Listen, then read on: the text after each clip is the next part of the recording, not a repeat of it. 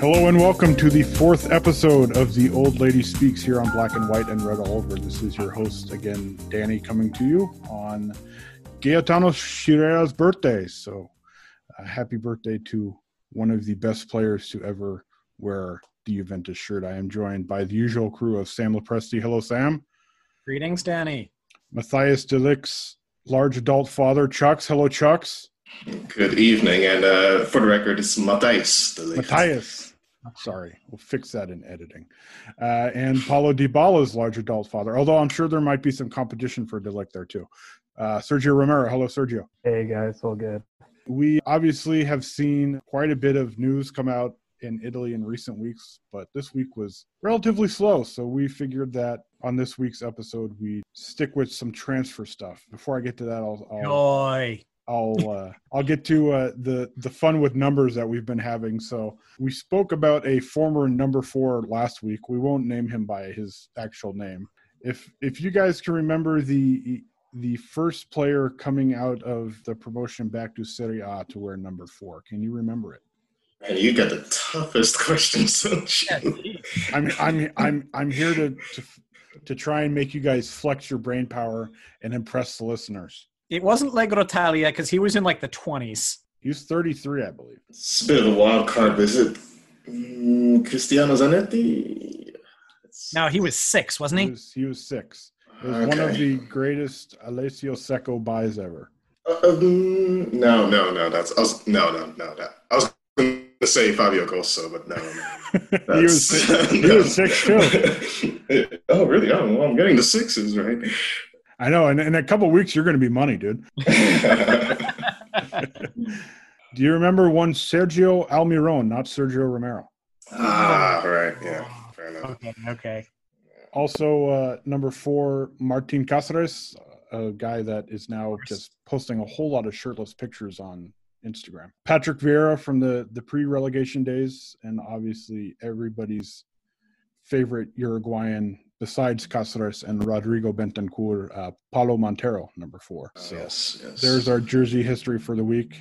As I mentioned, transfer rumors, and business is picking up a little bit in that aspect, knowing that we still don't really know when the games are coming. So figured we'd start at the one that is most prevalent these days, that involves Miralem Pjanic and Arthur Melo, or simply Arthur since he's Brazilian. Just want to get your guys' opinion. I'll start with Sam. What do you make of this? And I mean, it kind of seems like, as much as we like Pjanic as a player, that his days at Juventus kind of seem numbered, don't they? They kind of do, and I'm not 100% against it at this point. It just kind of seems like time. He certainly hasn't fused well with the tactics of Maurizio Sarri, especially not at that position. If they were to make Rodrigo Bentancur the regista and push Pjanic up towards trequartista, I'd be interested to see how that would work.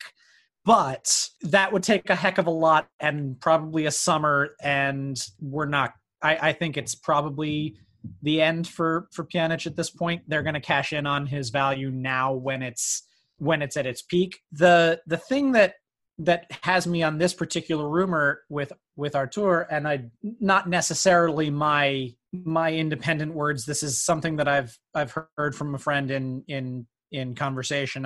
I'm not going to steal this directly from him without attributing it to him. My friend JP here in New York, who has said multiple times on a group chat that I'm on with him, do we really want Arthur if he's that dead set on not coming? I mean, he seems so set on being at Barcelona. Maybe it's just a question of, not wanting to leave somewhere where he'd always imagined playing or something to that effect. But how much do we want him in exchange if he really doesn't want to be here in Turin? I wonder about the wisdom of having a guy that's coming in the transfer market, dragging his heels and not really having wanted to leave.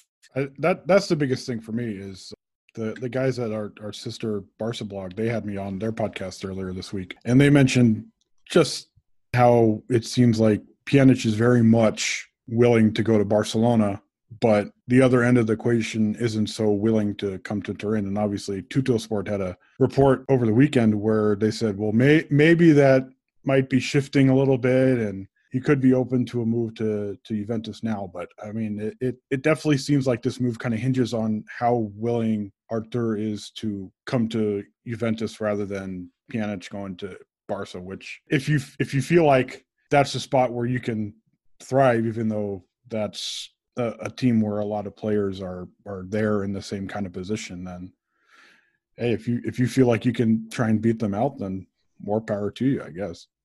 Yeah, and just on Sam's note about pushing Pjanic potentially to the trequartista position, I specifically remember this experiment actually because I remember writing the match review about this. It was probably, I don't know, a year and some change ago. And it was indeed the case that Pjanic was moved up to trequartista position. I forget exact lineup of the midfield. I'll have to look back in my archives. I can tell you that exactly, if you would indulge me. It was Pjanic at trequartista. The midfield three were Marchisio, Khedira, and Stefano Sturaro. Really? Highly technical midfield, that one. Oh, my. Huh. Well, okay, that may have played some part in that. And, for some reason, I remember a better midfield in that game, but with all respect, of course. But nevertheless, point being, I just remember it really didn't work. It wasn't a very good experiment.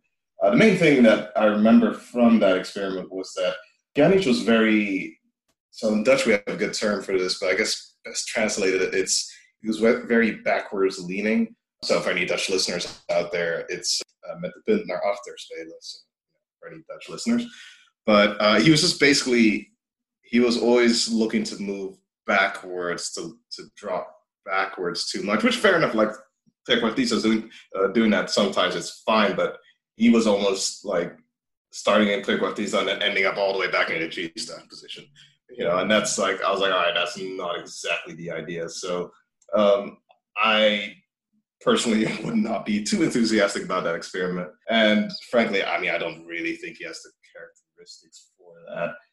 Not quite fast enough. I think he prefers more killer passes from a bit deeper in the field rather than higher up. Yeah, I mean, I would hope that wouldn't happen. The only possible experiment really that I could think of is putting, as I'm sure we'll talk about later, Bentancur in Regista and then Pjanic as a Mezzala. It's the only one I could possibly reconcile and see as somewhat feasible against the trequartista position. Hopefully that doesn't happen. I don't know. I think that I'm slightly going to disagree with you on that in terms of ability, because it's what he did at Roma. And it's really what I think he was bought for. Because you remember his first season, he came and he played the regista position while Claudio Marchisio was coming back from his knee injury. But as soon as Marchisio got back, obviously we didn't realize just how diminished that knee injury would make him. That damn injury. Jeez, man.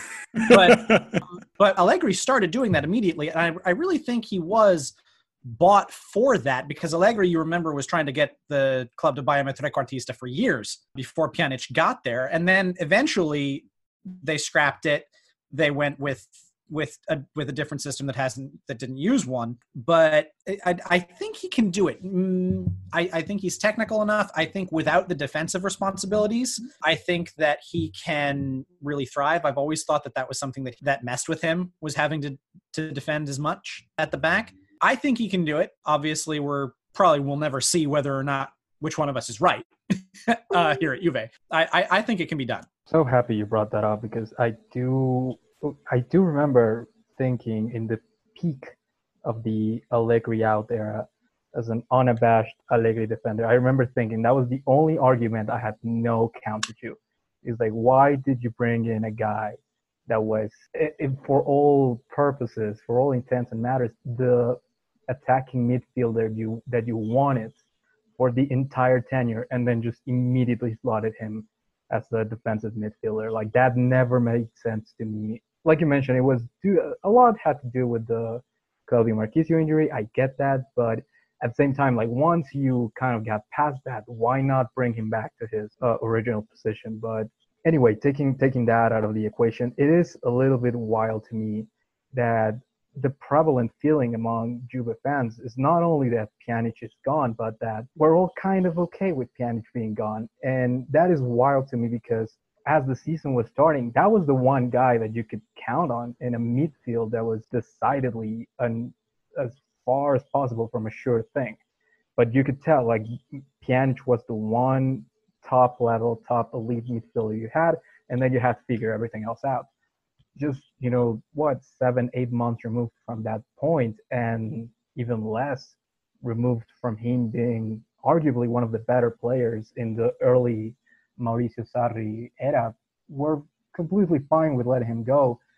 I don't know if that speaks to how badly he played in the last couple months before the pandemic kind of shut everything down, or how bullish in general the Juventus faithful are about the prospects of Rodrigo Bentancur. But it is kind of funny that we're all just like, yeah, sure. I mean, he's gone. What are you going to do about it? Like, everyone's pretty okay with it. And I wonder if that's going to kind of come back and haunt us a bit once we have another year without a good midfield.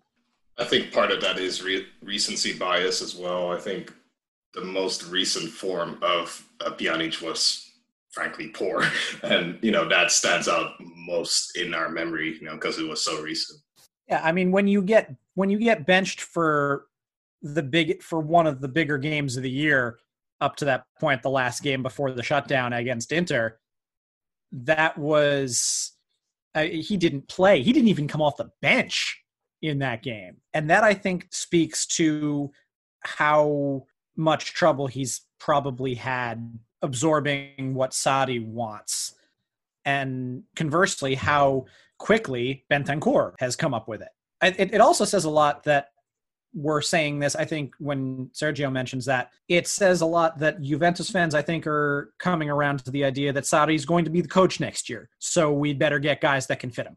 That's the thing. I'm not like, it's so weird because when the season started, he did seem to grasp what Sarri was trying to do. Like, the first few games, he was like really good. I mean, he was on fire to start the season. Incredible. He was so good, and then suddenly something happened, and now we're, like Chuck said, like, he was so bad in the last couple months. He didn't play against Inter, and honestly, the team looked better without him. That's like, what happened? Like, was he injured? Was he tired? At this point, I have no idea what happened to him because he was so good at the beginning of the season, and now he might be gone after the season. It sucks because I think while he performed, I think, overall pretty well as a Juve player, I still think if this is it for the Miralem Pjanic era in Juventus, I think he could have done more. I think I'm always going to be a bit let down with his overall input, despite the really bright moments he provided as a Juve player. Whenever the Italian press brings up this transfer rumor, there's always the caveat of Maurizio Sarri has loved what he's seen from Bentancur in that small sample size as a regista, which basically says this is the rumor and kind of this is why they're doing it. And obviously, Pjanic is one of those players where he's going to gain entrance from bigger clubs because he's still very good, even though he hasn't been good so far in 2020. But there's always been that extra thing of Bentancur is really, this is his chance to take that position by hold. And I remember when he first signed, kind of like how they do with a lot of the younger players, it's like, okay, what is your favorite position you play? And in the interview, he said, I am a regista. That is where I play. And I think now, as much as he's kind of been that Swiss Army knife this season, especially early on when he was playing behind the strikers and then on Pjanic's right shoulder, and then he was just basically being moved around everywhere. Now we're kind of starting to see him settle in to a midfield role where he's played the most growing up. He's still so young where it's you can't help but get carried away of the potential that he has in that position. And I think that's kind of really, like Chuck said, is recency bias, but it's also kind of fueling the fire of why so many people are like, okay, this might be time to move on and kind of usher in a different kind of Bentancur-centered era of the Juve midfield, which brings us to the next rumor, which these days involves a lot of midfielders. A certain Paul Pogba? Paul Pogba. Huh. Yeah, I've heard of that. I've heard that name from somewhere, haven't I? Yeah, I think so. We hear rumors that Juventus might be in the lead, that Real Madrid and PSG or whoever else might be in the Pogba Derby are now thinking that he might be too expensive. We hear different names being thrown around. We hear a potential €80 million euro transfer fee being thrown out. I will throw this out to you guys. Is Pogba A, possible, and B, do you really want Paul Pogba back at Juventus? I know those are two different kinds of questions. For me, I think it's a lot more possible now. It was going to be a heck of an onerous thing before the shutdown, but with the economic impact of the pandemic and the shutdown and what this is going to do to transfer fees, it's going to drop them down and make that much more affordable, especially if you throw in a player, which most every single one of these rumors does. Either Ramsey, Rabiot, or Douglas Costa are the three guys that I've heard most. It definitely can be done now, and even perhaps done with a fee that wouldn't make getting another good midfielder prohibitive. As to whether or not I'd want him, if he's the kind of player that was a healthy pause there, Mr. Lopresti.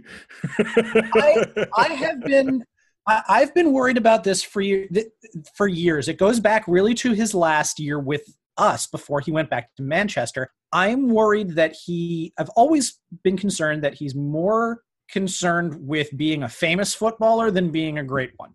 And I think that's really taken hold in Manchester. You know, he's had his moments in Manchester, but he has not been consistent at all. You know, and it's, you know, there've been ads and Instagram stuff and social media and whatever.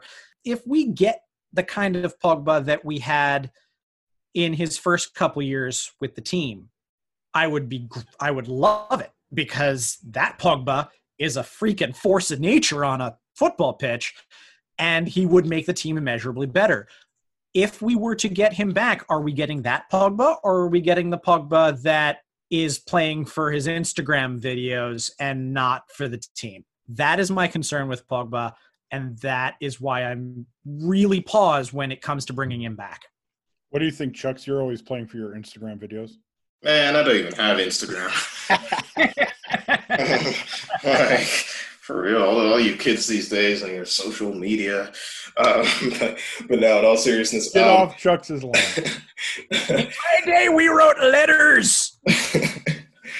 No, I mean, so your point about the transfer values decreasing, or just the deflationary pressure on transfer values due to COVID-19, that's definitely true. But then I also wonder, not just the pressure on prices, but then also the deflationary pressure on clubs' revenues. So, I remember, was it the first or second episode I think I mentioned, or I referenced an article that said that, I believe it was just off the top of my head, that a Serie A broadcasters had, I think, postponed their payments for the commercial deals, for the commercial broadcasting deals, or the sponsorship deals, I think, just to Italian clubs, due to, obviously, they pay for a product. This product is not happening, and therefore, it's within their right to not have to pay that money. So, that's perfectly fair. So anyway, I haven't actually heard much in the, Fefu, I hope you're listening, but I haven't really seen too much yet about the potential impact on Juventus revenues from COVID-19, because again, the question for me, I look at it mostly from a financial standpoint of Pogba's transfer value might be less, but his wages are still Premier League level wages, and I remember just thinking, again, off the top of my head, when he left Juventus for United a few years ago, wasn't it that his salary was quadruple or something, or tripled or quadrupled or something like that? And, as just using my economics background here, something we always like to say is that wages are sticky going downwards. So it's easy to get them up, but it's hard to get them back down. As both of you kind of mentioned, money plays a huge factor in this. Even, taking into account how many players you can throw in, and if you can get him on as cheap as possible, he's still one of the best premier midfielders in the world. So he's not going to be cheap. There's just no way. Even with that, I am working under the framework that Juventus has been working the last couple of years, in which money is a number. Money is a construct that society has invented. So just pay it. I mean, I don't know how they're going to manage to do it. It is not my job to figure out how they're going to do it. But if money, I don't know how they would do it, but I don't know how they brought in Cristiano Ronaldo, and I don't know how they brought in Matthijs de Ligt. I have no idea. So if the objective is to bring in the best midfielder possible you can bring in, and you have the chance to bring in Paul Pogba, you do it. That's just how you have to approach it.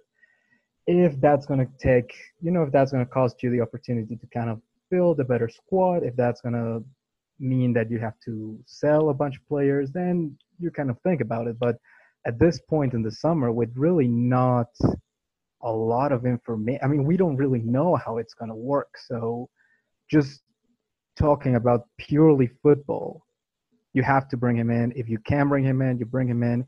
And you also can do the worst hashtag ever invented, which is Pog back and forth, which I hope they don't use. But the Juventus. But we will start using it. The Juventus social media team is notoriously corny, so they could very well use it. And that would be just really funny. I would really enjoy it if they used it. So yeah, I'm all in. 100% in. I don't really have much of a concern about whether or not he's gonna, come in and work hard. I think he's a hard worker. I disagree with Sam's notion that he's been a little too flashy or whatever. He has, but I don't think that's taken away from what he brings to the pitch. Manchester United is a dumpster fire. Thank you so much. I was looking for it. And I don't think how you could thrive in that environment. Honestly, we've seen many players go in there and just failed. And I wouldn't even think he really failed. I just don't think he performed up to expectations. But I still think if you can bring him in, bring him in, definitely. Let me ask you this, though, Sergio. Hypothetically, you have to assume that Juventus needs more than one midfielder right now. The way that unit is, the only player that anyone is even thinking as a mortal lock to be playing with the team next year is Rodrigo Bentancur. If it were a stark choice between Pogba and no one else in the midfield, and a couple of players who might not be Pogba, but who would cumulatively help as well or better to fix the midfield, what would you pick?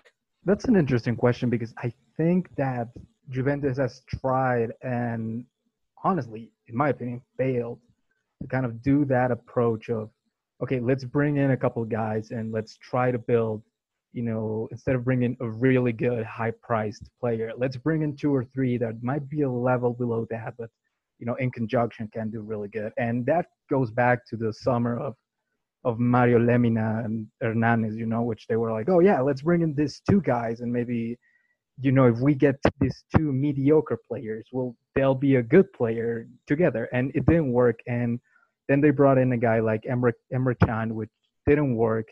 They brought in Adrian Rabiot and Aaron Ramsey. And, the results there have been mixed, but I wouldn't say that. I think none of those guys have been like a tremendous success. I think it really depends on what you feel is the timeline for this team. I think if you look at the squad as a whole, this is not a young squad. This is a squad that is built to win now. So if you say, listen, we think we can bring in a guy that is a proven commodity that is going to come in and just immediately change the outlook for the midfield, I think you have to do it, especially because I don't know who you bring out there that, 2 cheap players who could have the same impact as one Paul Pogba. Still, I would pick Paul Pogba in that hypothetical scenario you bring up. Jux, you're wondering about Pogba's salary. He is currently Manchester United's second highest player behind David De Gea. I'm thinking, correct me if I'm wrong, England does it more in terms of gross than net, but he's on £15.5 million for an annual salary. Yeah, spare change, isn't it? You mentioned guys who are potential plug-and-play candidates. And as we do another professional transition here, we've seen a lot of other names be mentioned as possible swap partners for Miralem Pjanic. And one of those has been another Premier League player who just so happens to be a former pupil of Mauricio Sarri, and that is Jorginho. If Juve are thinking that the regista role is somebody other than Bentancur, can they find anybody who is more adept and more plug-and-play than possibly Jorginho? Ooh, the $1 million question. I'll admit I don't watch Premier League very often, so I haven't really seen Jorginho play too much. Do remember though from his Napoli days that I very much would like to have him join the team then. Since joining Chelsea, I'm not really sure. Like I said, I haven't really watched him. I mean, the only question in general I have to kind of strategically dodge your question is that how dare you dodge my question? Sorry, forgive me, oh master. Is really just like, when we're buying players, the question to me is always like, okay, are you buying an individual to fit the existent and current system, or are you getting the best players and then figuring out a good system that will fit with that? So to me, the question always with managers in general, really, or clubs, I guess, if you want to say that, is, are we taking a systems first approach or a players first approach? And so I try to kind of see the pattern of transfer rumors there. Like, okay, what are the types of players being brought in here? And I'm just not really just talking about midfield anyway. You have Jorginho on one hand, and then I suppose we'll talk about him later, jumping the gun here, but Artur Melo and Paul Pogba then. And, you try and kind of see the patterns there. And I'm just not really sure if I see, I don't see much of a similarity, I suppose, between Paul Pogba on one hand, and then Artur Melo, and then Jorginho. So I'm just trying to figure out the method to the madness of the transfer rumors. And, well, then again, they are rumors, of course. I think Jorginho is the sensible, smart, completely unexciting decision if you want to go all in on Sarri ball. If that's what, Juventus is really going to go all in. You're going to bring a guy who knows how to play the system, who's played the system before, who's joined Mauricio Sarri in his late, and, he joined him in Napoli, he joined him in Chelsea. He could, if this went to go through, he would join him here at Juventus. So you get a guy who's the complete definition of a plug-and-play guy. I guess it's not a bad signing. I wouldn't be upset with that signing. I would be a little upset if that was the, kind of like, highlight, this is the guy we brought in, like it's solved now, like this is the guy who's going to change everything.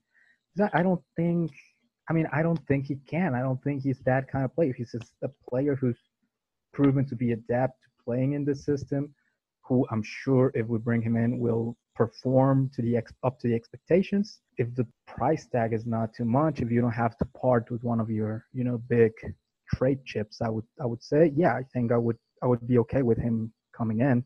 If you have to part with a guy like a Miralem Pjanic, for example, to get a Jorginho, I'm not sure if you're really making the team better with that move. So to cop out completely, I think it would depend entirely on what we're talking about of, either shelling out in transfer money or just, on a straight trade. But yeah, I guess that would be my answer. Lukewarm. I don't really mind him, but I'm not really excited about him either. Sometimes it's the unexciting things that really make that make the I'm sorry, my brain is not braining today. Sometimes it's the unexciting things that put you over the hump. Is Jorginho a transcendent individual talent? No. I guess the question with him becomes, can the system take the players higher than what they are? more than the sum of, can the system make them into more than the sum of their parts?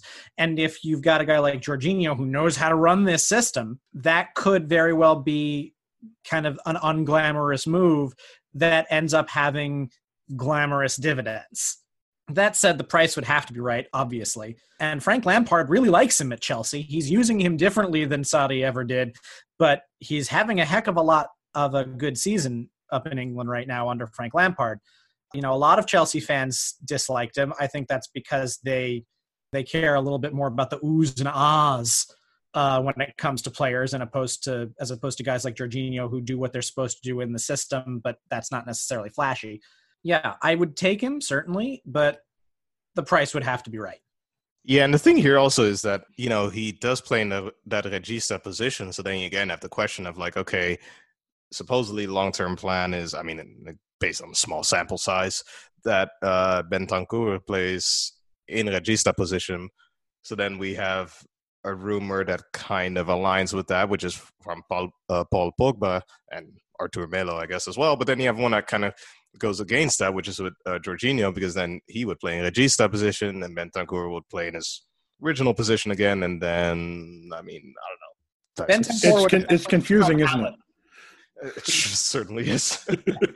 But, you know, it also does say something that Jorginho, or that N'Golo Kanté was moved out of his original position in defensive midfield in order to accommodate Jorginho, because now, you know, you have Kanté playing, I believe it is, on the right side of a midfield trio, which is not his original position. You know, he played usually just dead center there in that defensive midfield position, well, back in the days, along with Danny Drinkwater. But now, Can you speak in that English accent more often on this podcast? Of course, of course. Got my Birmingham accent too, you know. No, I shouldn't do. You've got the trained actor, and you're starting to go into accents. You don't want to open this Pandora's box. You really don't. No, I tread very carefully. Plus, I don't want any unwelcomed or hateful fan mail, you know. And say, oh, I'm from Birmingham, don't like your accent there. Hateful email, that's all we get about you, Chuck. One thing, and I think we've been focusing a lot on the midfield because that's what everybody's been thinking about, but between the drama that we've been seeing with Gonzalo Higuain and the signals that are going around the rumor sphere, which really do say that this is his last year at Juventus, he's going to have to be replaced. And I'm interested in what you guys think of the rumors about who that might be. Like, I've seen Timo Werner, I've seen Gabriel Jesus, that other guy who's currently playing in PSG that I don't want on the team at any cost. I would be interested to hear what you guys thought about in terms of a striker. Sergio, take it away. Yeah, this is me at my Michael Jordan moment. Just like, hey, everybody move. This is me.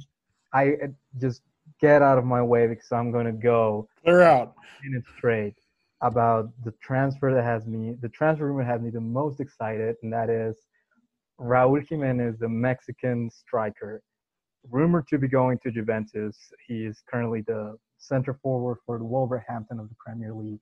At first glance, I was like, okay, that's the one thing that Juventus is well stocked right now, is attacking. But as Sam said, you know, with Gonzalo Higuain probably being his last season, outside of my complete and utter, you know, just like favoritism for a Mexican going to Juventus, you could do a lot worse than a guy like Raúl Jiménez, who would be another guy that, in my opinion, would be a plug-and-play guy. He's not a young player necessarily. He's 29, so you're not getting a young guy who's going to need a lot of time to adapt or who's going to develop something. You're getting the finished product, and you're getting a pretty good finished product all in all. 22 goals, 10 assists in 44 matches, all competitions this season. He has become one of the most indispensable guys for a Wolverhampton side that has been really kind of like one of the nice surprises in the Premier League. He can do a lot of the things that Gonzalo Higuain has done really well this season, which is, you know, hold up the ball. He's had a lot of work rate. He's going to run all the game. He can defend. He's just one of those guys that's just like a very workman-like striker. And he scores goals. He is that type of guy who's just going to go in and be like a classic number 9 center forward. And in my completely unbiased opinion, obviously, they should sign him for about 80 million euros. It doesn't matter. Whatever they ask, you get 80 million. because you're going to get the we entire Mexican market with it. And that is a very valuable commodity. I will give props to Wolverhampton because they have just tried to win the Mexican market by any means necessary. They debuted a kit, like a third kit, that is essentially the Mexican national team kit. It's green with red stripes and it has the Wolverhampton logo. If you haven't seen it, I urge you to watch it because it's the most transparent pander I have ever seen. I just punched this thing up right now, and Sergio is not lying to anybody. It is, if you remember what Mexico's kits look like at the last World Cup, these are pretty much right on the money. It's exactly that. It is green with red stripes and the Wolverhampton logo. It is an extremely transparent pander move to the Mexican fan base, and I love it. I fell for it immediately. I hope we bring him in just because it would be really fun to have a Mexican at Juventus, but because I actually do believe he would be a great piece if you have to sell Gonzalo Higuain. I don't think he would be as expensive as Sam's best friend, a guy like Icardi, or a guy like Timo Werner, or the other guys who have kind of been mentioned as a substitute for Higuain. I think he could pan out. I really, really would enjoy seeing him at Juventus. Plus, I'm pretty sure he has the same agent as Cristiano Ronaldo, which, can hurt.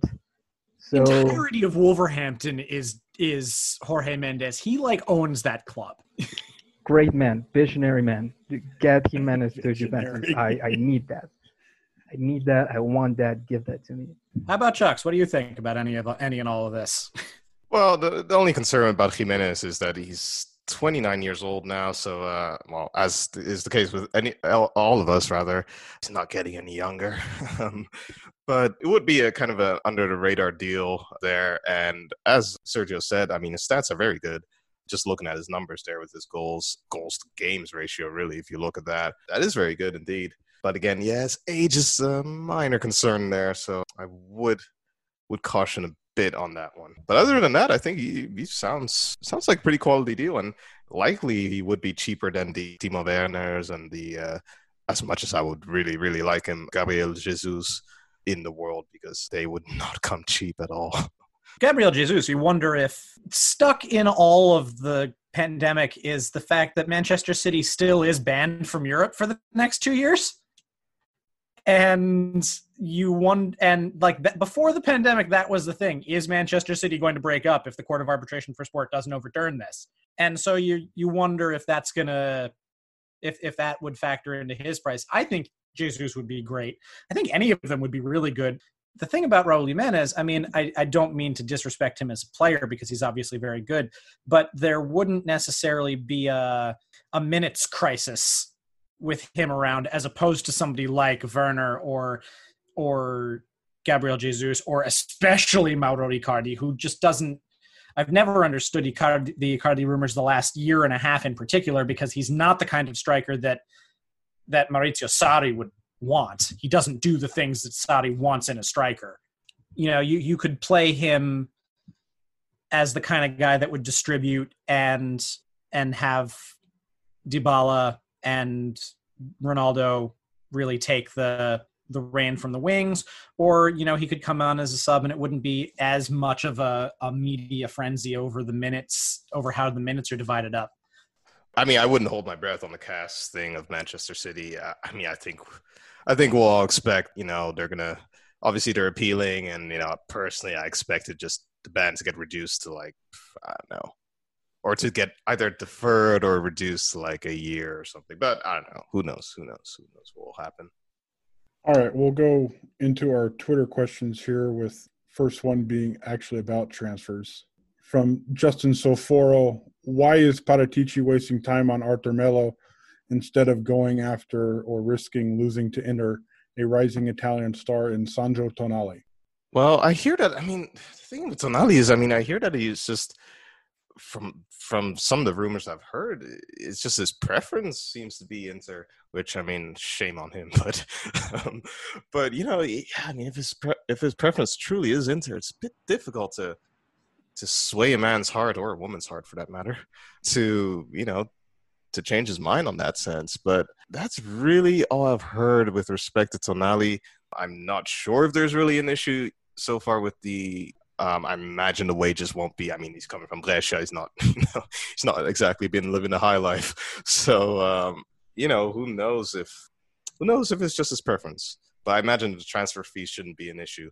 But I also think, I mean, I trust Paratici enough that if there wasn't something really preventing that deal from happening or preventing him from pushing it any further, that he wouldn't do it. I mean, there's got to be something we don't know.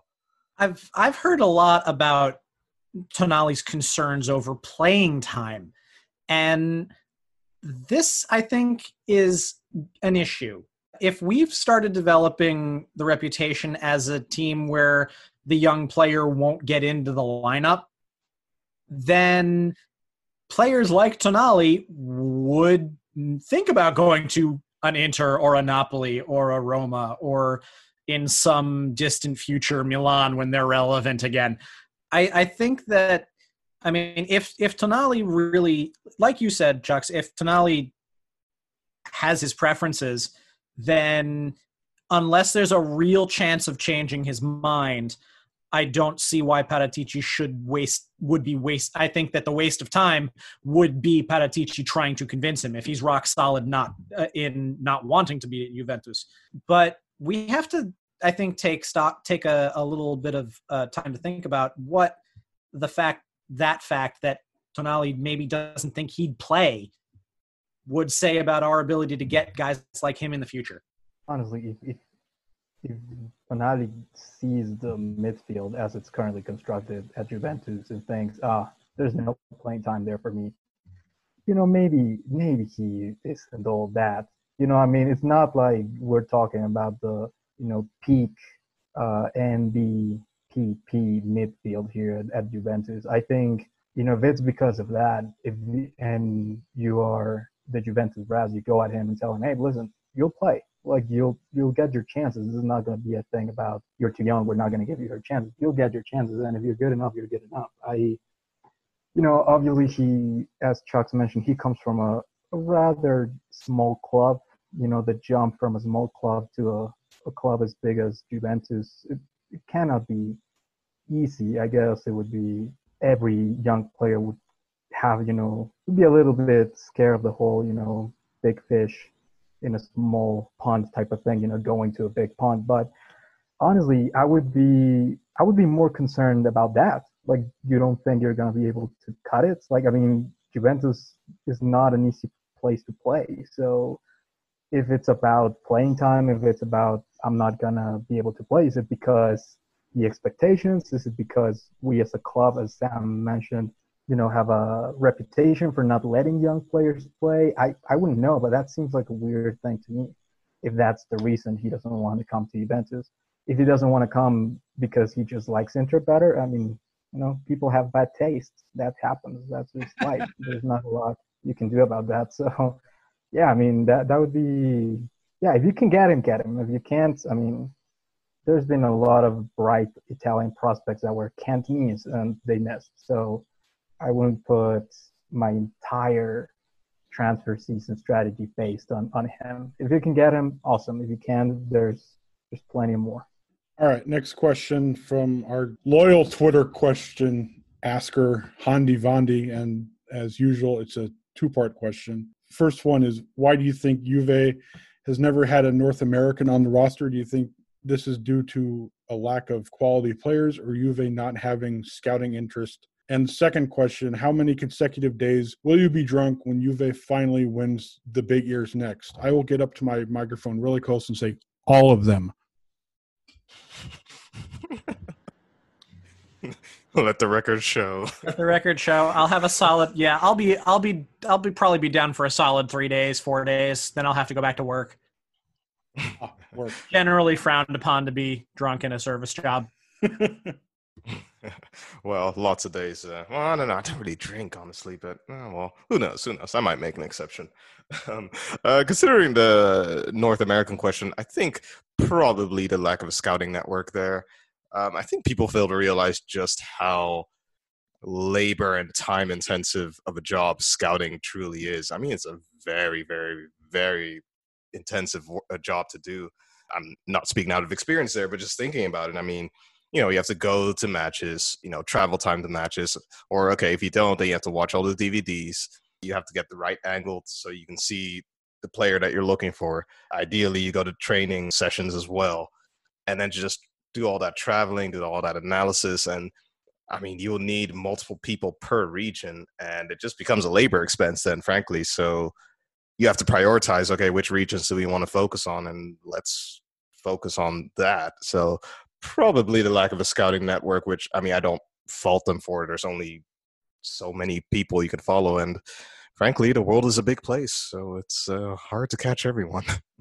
I would tend to agree with that. I mean, and also the fact that, yes, North America does not have a history internationally in terms of competition. The only time a North American team has ever made it beyond the quarterfinals of the World Cup was the first World Cup when the United States of all teams finished third. It does surprise me a little bit that, Mexico has had a steady stream of good players coming into the mid, playing in mid-table clubs like in La Liga, in England, like Raul Jimenez. It seems like it would only be a matter of time before one of those players bubbles up and caught their eye. It must just be that no one's been a fit in that regard. And when it comes to younger players who might be coming up, I think, like Chuck said, just not a lot of scouting in North America. I do know that the Mexican league is notoriously difficult to negotiate transfers to take like young talented players to Europe. So that probably has a lot to do with it, because as far as a system goes, probably Mexico is the one that has a more developed system when it comes to academies and that type of stuff. Plus, it's just more popular in Mexico than in the United States or Canada, so there are just more football players here. So I do know that once they actually reach the first league here, the Liga MX, I do know it's notoriously hard to get them over to Europe. There's been numerous players that, it's always, just recent cases like Rodolfo Pizarro, who was a midfielder here in Mexico, played for Monterrey. There was a lot of rumors going on that he would go to Europe, and just Monterrey would not let him go. They wanted a huge transfer fee. No mid-table club in Europe wanted to pay that fee for what was, he's a good player, but he was still an unproven player at the European level. So that kind of delayed the whole thing, and now he plays for Miami FC. So, that has happened to numerous players here in the Mexican league. So I do know that's a problem, but there's no moment like the present to remedy that. So I will continue to push it. Get Raul Jimenez home. Let's get him home. Let's sign him up. Let's do it. Let's remedy that awful, awful mistake that there's never been a North American player at Juventus. You make it sound like it's an episode of The Martian. Or, a scene from the movie The Martian. Bring our man home. Equally important. He doesn't really look like Matt Damon, though, so that's a bit of an issue. You can expect a 2,000-word article on Raul Jimenez from Sergio in the coming days. Let's wrap it up on this one, an actual on-field kind of question from R. Rusitano, who's, I believe, asked a question on our first episode. A healthy Chiellini, Bonucci, De Ligt. Who sits in the Champions League? Go. Oh, I think, and you can't take a 3-5-2 and cop out. Yeah, no, probably. Well, it's funny actually. For someone like Allegri, he would probably bench De Ligt because he would probably go for the conservative option. For someone like Sarri, honestly, he might even bench Chiellini, but I don't think probably would bench De Ligt.